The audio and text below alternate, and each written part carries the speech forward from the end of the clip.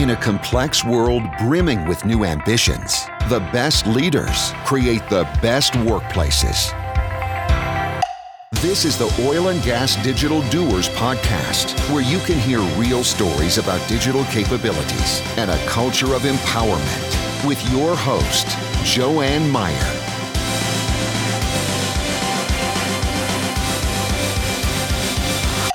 So welcome to the Oil and Gas Global Network's Digital Doers Podcast. And the Oil and Gas Global Network, or OGGN, as we refer to it familiarly, or it's close enough, I guess, is the world's largest community of podcasts in the world. And like I said, you're listening to the Digital Doers Podcast today, and I'm Joanne Meyer, your host, just like the gentleman with a really nice English accent said. And I'm here today to talk about, you know what, I think this is, of all of the 30, almost 30 episodes I've done with you since April, I think this is the first time, this is a topic that we have not discussed. So I'm really excited to get into this conversation with Ken Childress here in just a few minutes. But before I do that, I want to say thank you to all of you that punched all the right buttons on whatever device it is that you are using so that you could join us today and listen to the Digital Doers Podcast. And also, certainly want to say thank you to HPE. They sponsor this podcast and allow us to have conversations like we're about to have. And, you know, HPE has a whole dedicated team of experienced oil and gas solution providers. And if you go to hpe.com, you'll have an opportunity to learn all kinds of things about the folks over there. One of them, of course, is I bet you can find something about their oil and gas experience and team. You also, I'm sure, will have an opportunity to learn a little bit about their GreenLake platform. And their GreenLake platform is their edge to cloud platform, and their intent there is to make your cloud experience as user friendly, as easy, and as effective as possible, so you can access your data, your applications, wherever they may reside. And so, you know, HPE has over 12 years of consumption-based experience around on-premise cloud services. So go take a look at hpe.com. At the end of this episode, if you happen to, when you're looking at it on wherever you get your podcasts, you'll see two links, and I'd really appreciate it if you would go and take a look at those. One of them take you about 10 seconds. It's a one-question survey. We're trying to gather a little data, so I would really appreciate it if you would take just 10 seconds and go over there and answer that question. And the other one is there's a link for you to leave me a review on what you're getting from the Digital Doers platform, what you like, or podcast, what you like, maybe what you don't like. Would really like to hear from you. And so with that, I think we're going to move right in, and I want to introduce you to Ken Childress, and he's the Chief Strategy Officer for TerraDepth Incorporated. And so Ken has more than 25 years of executive experience developing and managing high-technology products and businesses, including managing many years with hardware and software development projects. And looks like all or the majority of Ken's experience is around marine autonomous systems and perhaps the technology that supports that. Before joining TerraDepth, he was a founding executive and a board director at Harbor Wing Technologies, again, developer of autonomous surface vehicles. And he was all about responsible for shaping and delivering the company's message about innovative unmanned wind-powered vessels. And he, shared those messages with users of the technology, media, and the financial communities. He also had responsibility for managing the intellectual property portfolio and development. And as a result of that, he has 3 patents and several trademark registrations. So maybe Ken will talk to us a little bit about that today. He also he was a founding director of Ocean Aero, which supplied, or maybe still supplies, maybe Ken can tell us, unique, environmentally efficient autonomous ocean platforms, and then related services for maritime data gathering. He again had some responsibility for planning, developing the infrastructure, intellectual property management, and then serving as a general oversight around at the executive level. He joined TerraDepth, which we're going to be talking a lot about today, in 2018 as the Chief Operations Officer, and obviously brings many years of experience to that in the unmanned marine systems business. He is the company's Chief Strategy Officer, and TerraDepth's mission is to increase ocean knowledge through cloud-based, browser-driven ocean data management and visualization portal in a software solution I think they have called Absolute Ocean. And he's going to talk to us. We're going to learn a lot about some autonomous underwater vehicles. And so with that, I'm going to turn it over to Ken and ask him to fill in whatever I left off. And if he wants to tell us anything about those patents that he was involved in. So welcome, Ken. Yeah, hi. Thank you, Joanne. Appreciate the introduction. I think you captured it pretty well. You're right. Been involved in the offshore autonomous business since 2004. We got wrapped around opportunities there to develop offshore survey systems and focused on environmentally friendly systems from the very beginning. The Harbor Wing systems, as you mentioned, were wind-driven. They were funded primarily by the U.S. Navy, and then in 2010, the whole concept of funding for the Navy changed under a program that they referred to as sequestration. And we kind of got sequestered out of business in a sense, but we took a lot of the lessons learned with us, took them to Ocean Aero, redeveloped a platform that is still today commercially viable and being used in both defense as well as offshore oil and gas and other observational maritime applications. It was a really unique platform in that it operates on the surface using wind and then folds its wing sail and goes underwater. So it can operate both surface and subsurface. That to date is still the only platform of its kind that's ever been attempted, and it's, as I said, commercially successful. Wow. So Ken, just to be sure, so the primary purpose is data gathering? The primary purpose is data gathering and ocean observation. Okay. Or in a government sense, they refer to it even in the oil and gas industry as ISR, information, surveillance, and reconnaissance.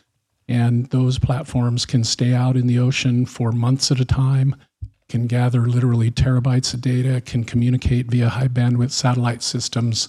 And so they effectively operate as data centers and outposts in the ocean for collecting and disseminating data of all kinds. And the data they're gathering is above and below water? They can gather data above and below water. In a sense, they're referred to many times as gateway platforms. And that is that they operate on the surface, but do exactly what you said, gather data below the surface, at the surface, and above the surface, and then can communicate that to Earth systems via satellites. And since you said, I love this notion of the wings that kind of fold up and then it becomes a fish. I don't know, that's not quite exactly right, probably. Sailfish. But a sailfish, I guess. So can you call these vessels home and they can try, or do you typically go get them? No, typically they operate in an unmanned sense where they're given a mission, and then based on their level of autonomy or ability to operate alone, they go and perform that mission. So they leave, they perform their mission, they gather their data, they to some degree process that data, communicate that data, and then return to wherever they're being tasked to return. Yeah. Or they can be effectively launched and recovered at sea because they're not very large. They're fairly portable. So the only time I think I've seen anything like that might have been in a James Bond movie. Yeah. In one of those somewhere, in one of those islands with the villain out there, I think he had something similar. Yeah. That's the addition or the idea of a transformative platform, right? They can do more than one thing at a time, but that's actually what they were, or what they are today. Excellent. Yes. Excellent. Okay, so then after that was Ocean Aero, is that correct? Mm-hmm. That's correct. Okay, so that brings us up to Terra Depth. Right. Yeah, and so tell me, was Terra Depth around prior to 2018 when you joined, or were you part of the founding? Yeah, so Terra Depth was founded in 2018 by a couple of ex-Navy SEALs, Okay. Judd Kaufman and Joe Wolfel. Joe remains today as the CEO of the company. And they had, after they got out of the service, they formed a consulting group, and they had been working with a company called Seagate Technologies, which you may recognize as one of the name. Yeah. largest providers of data storage systems on the planet. In fact, about 50% of them are manufactured by Seagate. And they also have a very, very big hand in robotics. So the question to Judd and Joe, as they were working with the Seagate C-suite, was, what are some of the big data opportunities or challenges that are left on the planet? And they went and did some research and came back and said, well, the largest unscathed data source on the planet is the ocean by far. We actually know very little about our ocean. Most people look at the ocean and see the top of the ocean and say, oh, there's the ocean. But they don't realize that the ocean creates a large percentage of the oxygen that we breathe. It disposes of a large percentage of the carbon dioxide waste that we produce. It catches just about everything that hits any stream, river, or beach. And then it also has to sustain life of literally millions of different types of life forms, flora, fauna, fish, mammals, the whole range. Right. And, it's a very life-bearing area for us. So having a knowledge of that, the topology of the ocean, we've only mapped, best case, 20% of the ocean to modern standards. The rest of it is a really good guesstimate. So, those were some of the issues that they felt needed to be addressed. Okay. So, yeah, I think that's really fascinating. And before I get too far along, this may not be highly relevant, but I do think it's fascinating. Your website at Terra Depth, I think I would like to have it as my screensaver. It's great, the waves, the wave motion, kind of the gently rolling water. It's really beautiful. Yeah, thank you.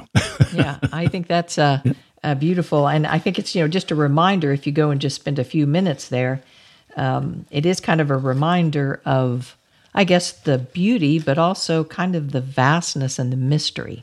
I guess that's what I took away from that website, is that photography or whatever is just really beautiful. Videography, I guess, it's just very beautiful. Yeah, I mean, it should be captivating. The ocean is a place of mystery and wonder.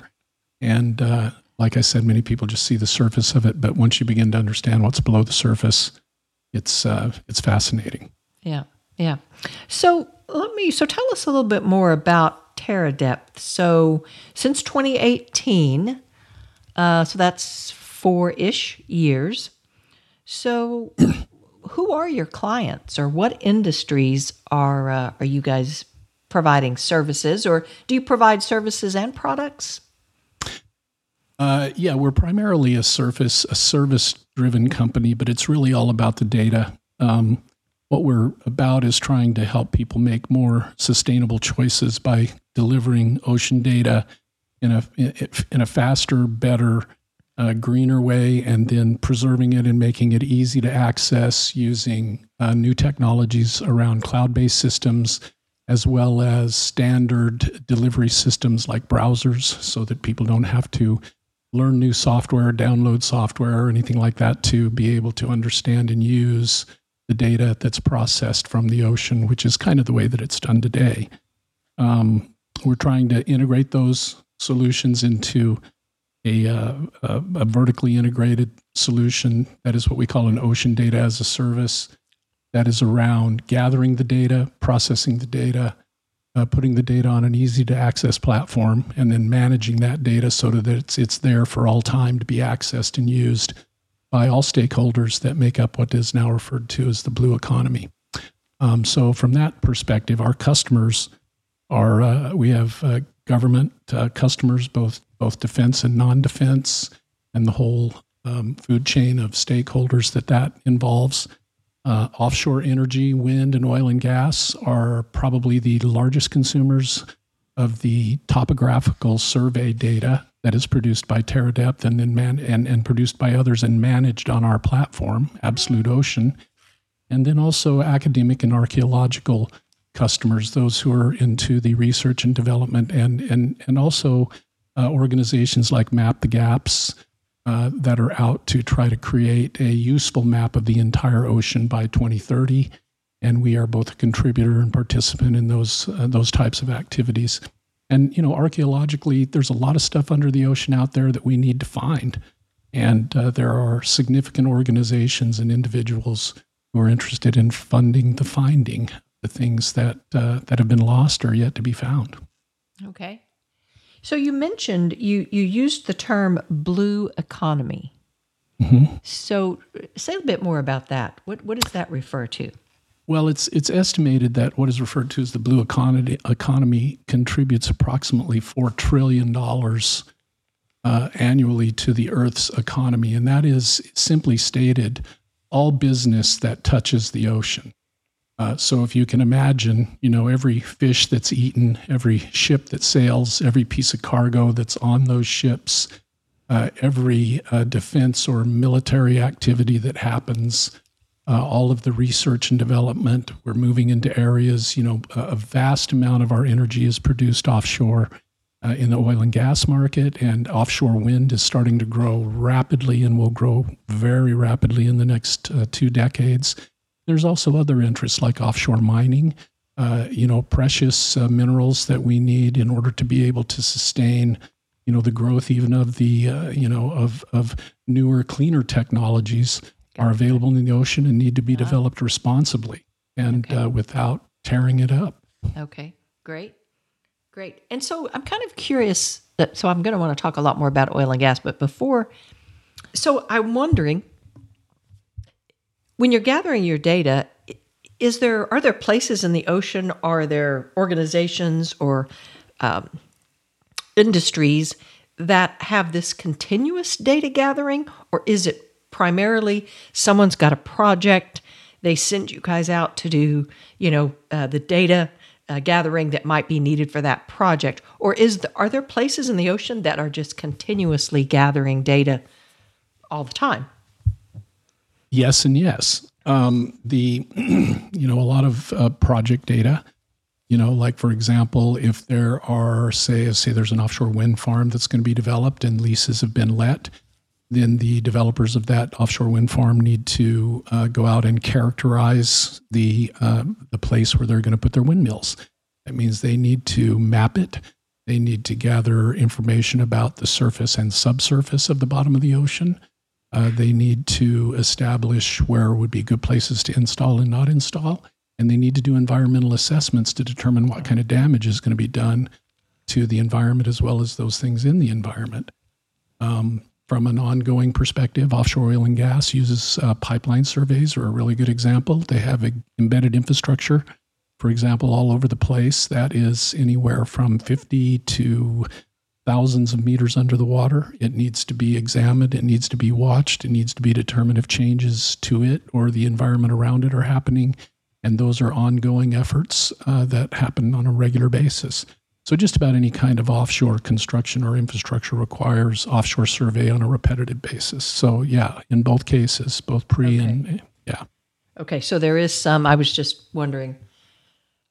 And so when you, I think I mentioned to you when we were talking right before we started actually recording this podcast, that for several years I had responsibility for some platforms, oil and gas platforms offshore California.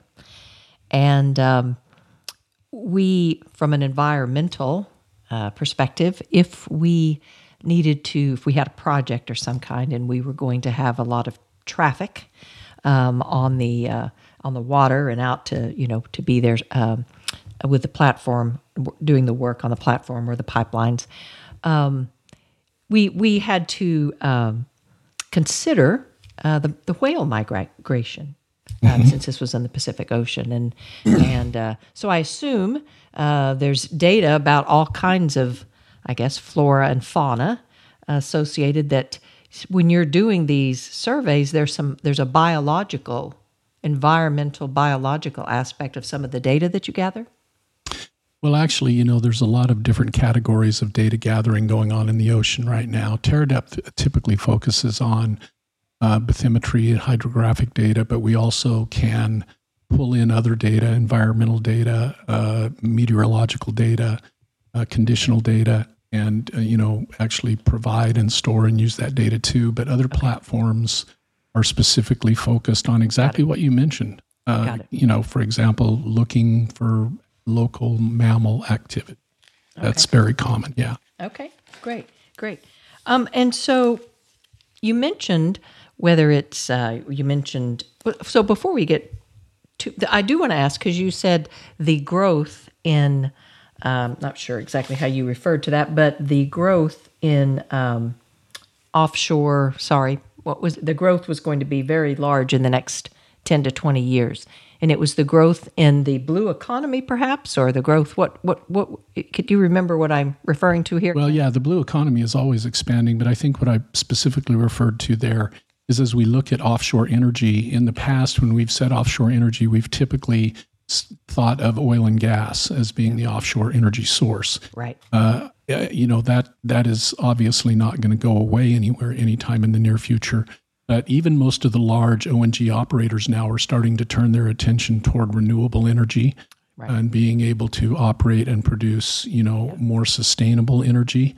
Right. And as we move more and more away from oil and gas, we'll enter more and more into offshore energy collection via windmills, wave platforms, current platforms. All of these things can harness the ocean's energy to produce electricity that we need and to help us move a little bit away from the carbon sources that we're reliant on today to a large degree. That we've used for a long time, yeah. Yeah, that's right. And so... So when you talk about this incredible growth that is going to happen, any indication, any predictions, or maybe there's some real live trends on what part of the world? Is there one part of the world where that is more quick, it has some accelerated growth, or is it just kind of everywhere? Well, there's three typical theaters, I believe, that I've seen. One is the European and UK theater, which as far as offshore wind production is way ahead of everybody else. I mean, they started, a couple of decades ago, actually building significant wind farms. Every coastal nation in the EU, UK has an initiative to grow their wind farm and their production of offshore wind-driven energy, as well as carbon sequestration? Yeah, I'm sorry. I was going to say requestration, and then it makes sequestration all of a sudden. Yeah. Okay. Yes, those types of efforts too that are byproducts of offshore wind production. Okay. But at the same time, the potential big gorilla in the room is the U.S. offshore energy, and the initial, establishment has been slow. But now we're starting to see leases all up and down the east coast of the United States. There will be the first leases granted in the Gulf of Mexico very soon. And we're even looking at the deep waters off of the West Coast, and there are leases that will be granted offshore Oregon and offshore California as soon as this month. So the development of the coast, both coast, east and west of the United States, are going to be very large markets. They will begin to develop quickly in the next decade. Also, the Asian market, the South Koreans, the Japanese, and the Chinese are all heavily involved in offshore wind. And those markets are growing quickly too. So effectively, the entire world is on the upswing as far as planning and development of offshore wind is concerned. And so from a renewable energy perspective or classification, it is wind. Wind is way out ahead. Wind is as the way out ahead development? as far as offshore production is concerned. I mean, I think you could say that. I mean, I live in Texas, and there are approaching 18,000 onshore windmills in the state of Texas. Very few people know that. But we not only lead the nation here in oil and gas production, but we lead the nation here in wind energy production also. The next closest state is California with less than half the number of windmills. So there's going to be a lot of that knowledge transferred offshore into the Gulf of Mexico and the coasts, because we have large working communities that have a lot of experience with, developing large offshore systems. Okay. Excellent. So now tell us just a little bit, now that we've got, all kinds of perspective at a very high level. Tell us what I don't know if I'm referencing this correctly, but your data collection vessels are called autonomous underwater vehicles. Okay. AUVs. And you refer to them as AXV, or is that just the way? The AXV is a specific vehicle that we're developing right now. Okay. We use the X because it is a vessel that is designed to, operate and support itself on the surface while it charges, and then to be able to go underwater and operate and collect data while it's underwater. We have patents that are close to being issued right now around the concept of operation for operating two of these vessels, one on the surface and one below, in pairs. Okay. And so the surface vessel acts as a navigational, communication, and gateway system, while the underwater system collects data, whether it's doing bathymetric or side scan or other type of data collection underwater. And then as the vehicle underwater runs out of power, they can switch places. The one on the bottom comes to the top, begins to recharge itself via an energy recharge system that we've developed, and then they can carry on. So together in a pair, they can operate for extended periods of time and gather lots of data without having to have an expensive surface vessel there to tend their operations. Wow, as a support vessel of any kind. That's right. Interesting. Yeah, the idea is to get the support vessel out of the loop, then that lowers the cost of collecting that data by an order of magnitude. And maybe lowers the carbon footprint of the activity as well? By more than an order of magnitude. That's correct. Yeah. The numbers, the number that, of carbon that's eliminated by use of these types of systems, it goes from a whole lot to almost none. It's just good. Wow. Yeah. So that is interesting. And so I assume when they trade places, if you will, when the underwater vessel needs to recharge, and so that trades places with its pair, its mate, I guess. I don't know if it's been on the surface, the water surface, then it's recharged with solar? Is that how? Nope, it's not recharged with solar. It's actually recharged with a small diesel generator. But the diesel generator basically has the carbon footprint of a Vespa. A large operating surface vessel has the carbon footprint of a large operating surface vessel. Sure. So that's interesting, really interesting. Okay. And so now you've got this, that's one way, this A times, you said it's an autonomous unmanned vehicle, I think is the way you... Underwater, yeah. Underwater, okay. Autonomous underwater vehicle. But you use other vessels as well? Yeah, we do. We're primarily an autonomous underwater vessel company, but we also operate a fleet of Teledyne Gavia autonomous underwater vehicles that are produced by Teledyne. Okay. They're the world's most commercially active autonomous underwater vehicle in its class. Okay. And they're capable of operating down to 1,000 meters, 3,000 feet. Wow. And can gather a significant amount of data. They do require a small vessel at the surface to tend them. They're what we call low logistics vessels. Okay. They can be operated by, a couple of people from a small vessel for several days, which also has a very low carbon footprint. And they're very configurable and manageable. And we can collect a lot of high quality, what they call special order data. Okay. And so the AXV that will be Terra Depths uniquely, I think. That's right. It's yours. That's correct. How big a vessel are we talking about? How big of how big is that? Well, the AXV that we have that we're working with right now currently is about 28 feet long. Oh, wow. It's approximately a little over 3 feet in diameter. and it weighs somewhere in the neighborhood of 8,000 pounds when it's fully loaded. So it is not an insignificant vehicle, but it can be shore launched, so we can take it to any launch. We have a trailer for it. We can launch it from a boat ramp off a trailer, and then it can go make way itself on the surface until it gets to its target area, and then it can submerge, survey, resurface, recharge, and do it again and again and again. And do that for several days? Yeah, as a matter of fact, the one that we have right now can operate from 7 to 10 days on the fuel load that it has, but it has a very small fuel load. Yeah. That is approximately 15 gallons of fuel being spent in 7 to 10 days. So as you can tell, it's not a lot of fuel to keep the vessel operating for a long period of time. And that's just a matter of scaling up its available fuel source. Wow. Yeah, so that's interesting. Yeah, I don't think in my mind, I don't know why, but I don't think in my mind I was thinking it was quite that large. Yeah, as opposed, the Gavias that we operate, they're 9 inches in diameter, and when they're fully loaded, they're maybe at the most 13 to 14 feet long. Okay. So again, those are smaller vehicles that are designed to be easily transported and easily deployed and recovered. And but still, they're very, very capable in terms of data. Okay. You said we talked a lot about data, and the world today, certainly every part of our life, we are increasingly more and more dependent on data. And so I heard you talking about, I think Absolute Ocean is the terminology or the name of your data platform. Right.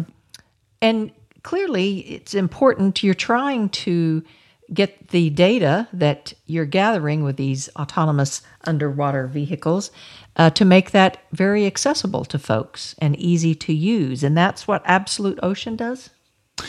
Yeah, that's right. I mean, you mentioned earlier, talking about one of your sponsors, what you referred to as an edged cloud system. So effectively what we're doing is we've built an edged cloud system ourselves, the edge being the AVs, the cloud part being Absolute Ocean. And Absolute Ocean has 2 primary components. One is to be able to manage data, so it doesn't matter whether we collected it or whether it's archived by an oil company or whether it's collected by another surveyor for a wind farm. Any of that data can be put into Absolute Ocean and stored and managed and then put into the right formats to be visualized in 2 and 3D imagery that can be accessed via any browser. So, anybody with a browser and an access to Absolute Ocean can get in and view those files. They can view them, they can share them, they can mark them up, they can put them into a closed environment where only the people that they want to be able to see them can see them, or they can open them up to the general public where anybody with access to Absolute Ocean could see them. We also include publicly gathered data. Organizations like NOAA, EMODNet, and other organizations around the world gather a lot of ocean mapping data. And we have currently close to 3,000 ocean maps that have been collected by NOAA and other public sources in Absolute Ocean. And we think there are probably between 10 and 20,000 more available that we could bring in, which would make Absolute Ocean the largest single access point for viewing ocean mapping data.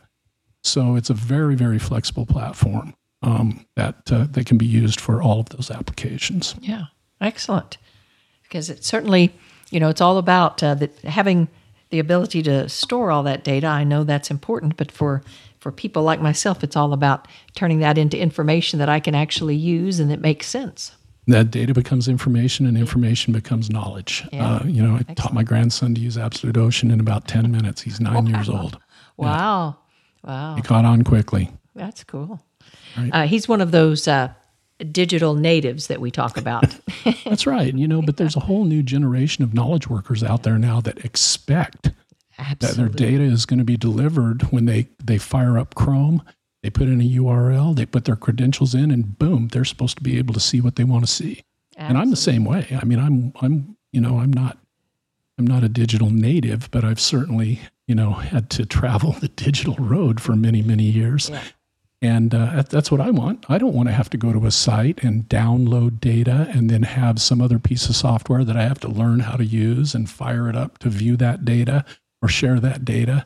And then in order to get a hard copy of that data, I got to print off a PDF. I mean, it's like MapQuest. If you remember that, we all thought it was great until Google Earth came along. And then, my Lord, we had it right there the way I just described it. That's the way we want ocean data to be delivered. Yeah, excellent. And so, say just a little bit, because oceans are fascinating. But as you mentioned, I can't remember the percentage, but maybe 20% has been mapped. Is that, okay. That's being kind. And so what are the biggest barriers? Why is that? Is it just because it's so vast, or what are the other physical barriers? Or the sheer size of the ocean is the first thing. Yeah. The second thing, of course, is operating at depth.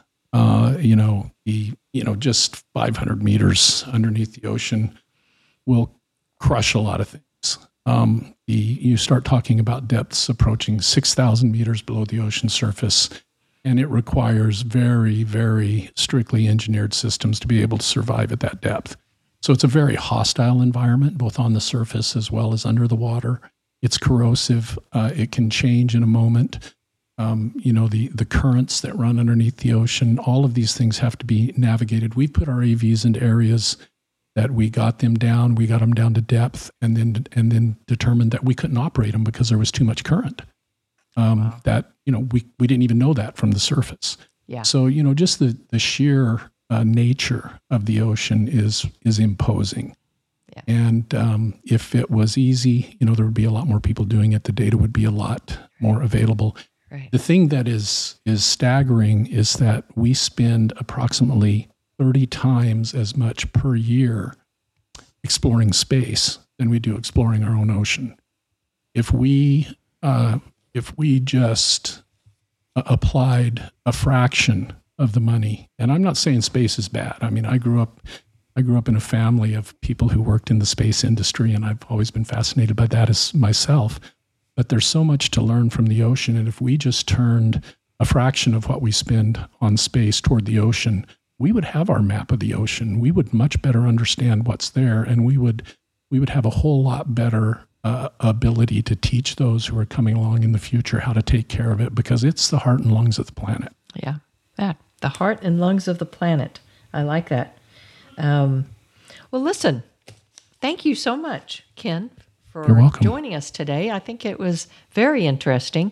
Everything from, kind of a little bit of a prediction of what you see coming in the future, but also kind of grounding us in how little we really know today.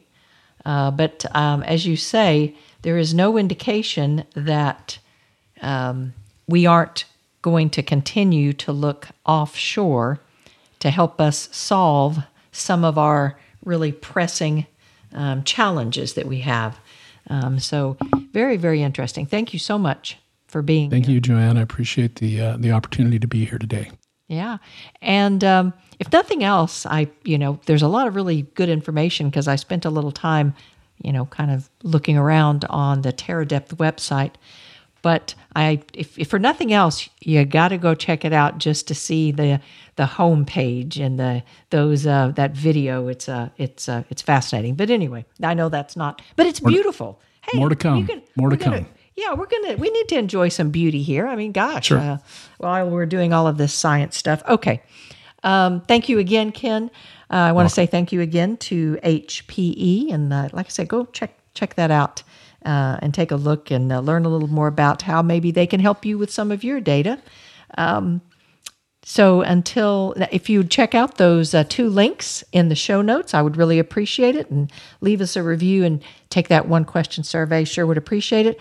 And until next time, when we will talk again about something fascinating, say thank you again to Ken, and so long. Come back next week for another venture into the real world of the best digital doers in the oil and gas industry, a production of the Oil and Gas Global Network. Learn more at oggn.com.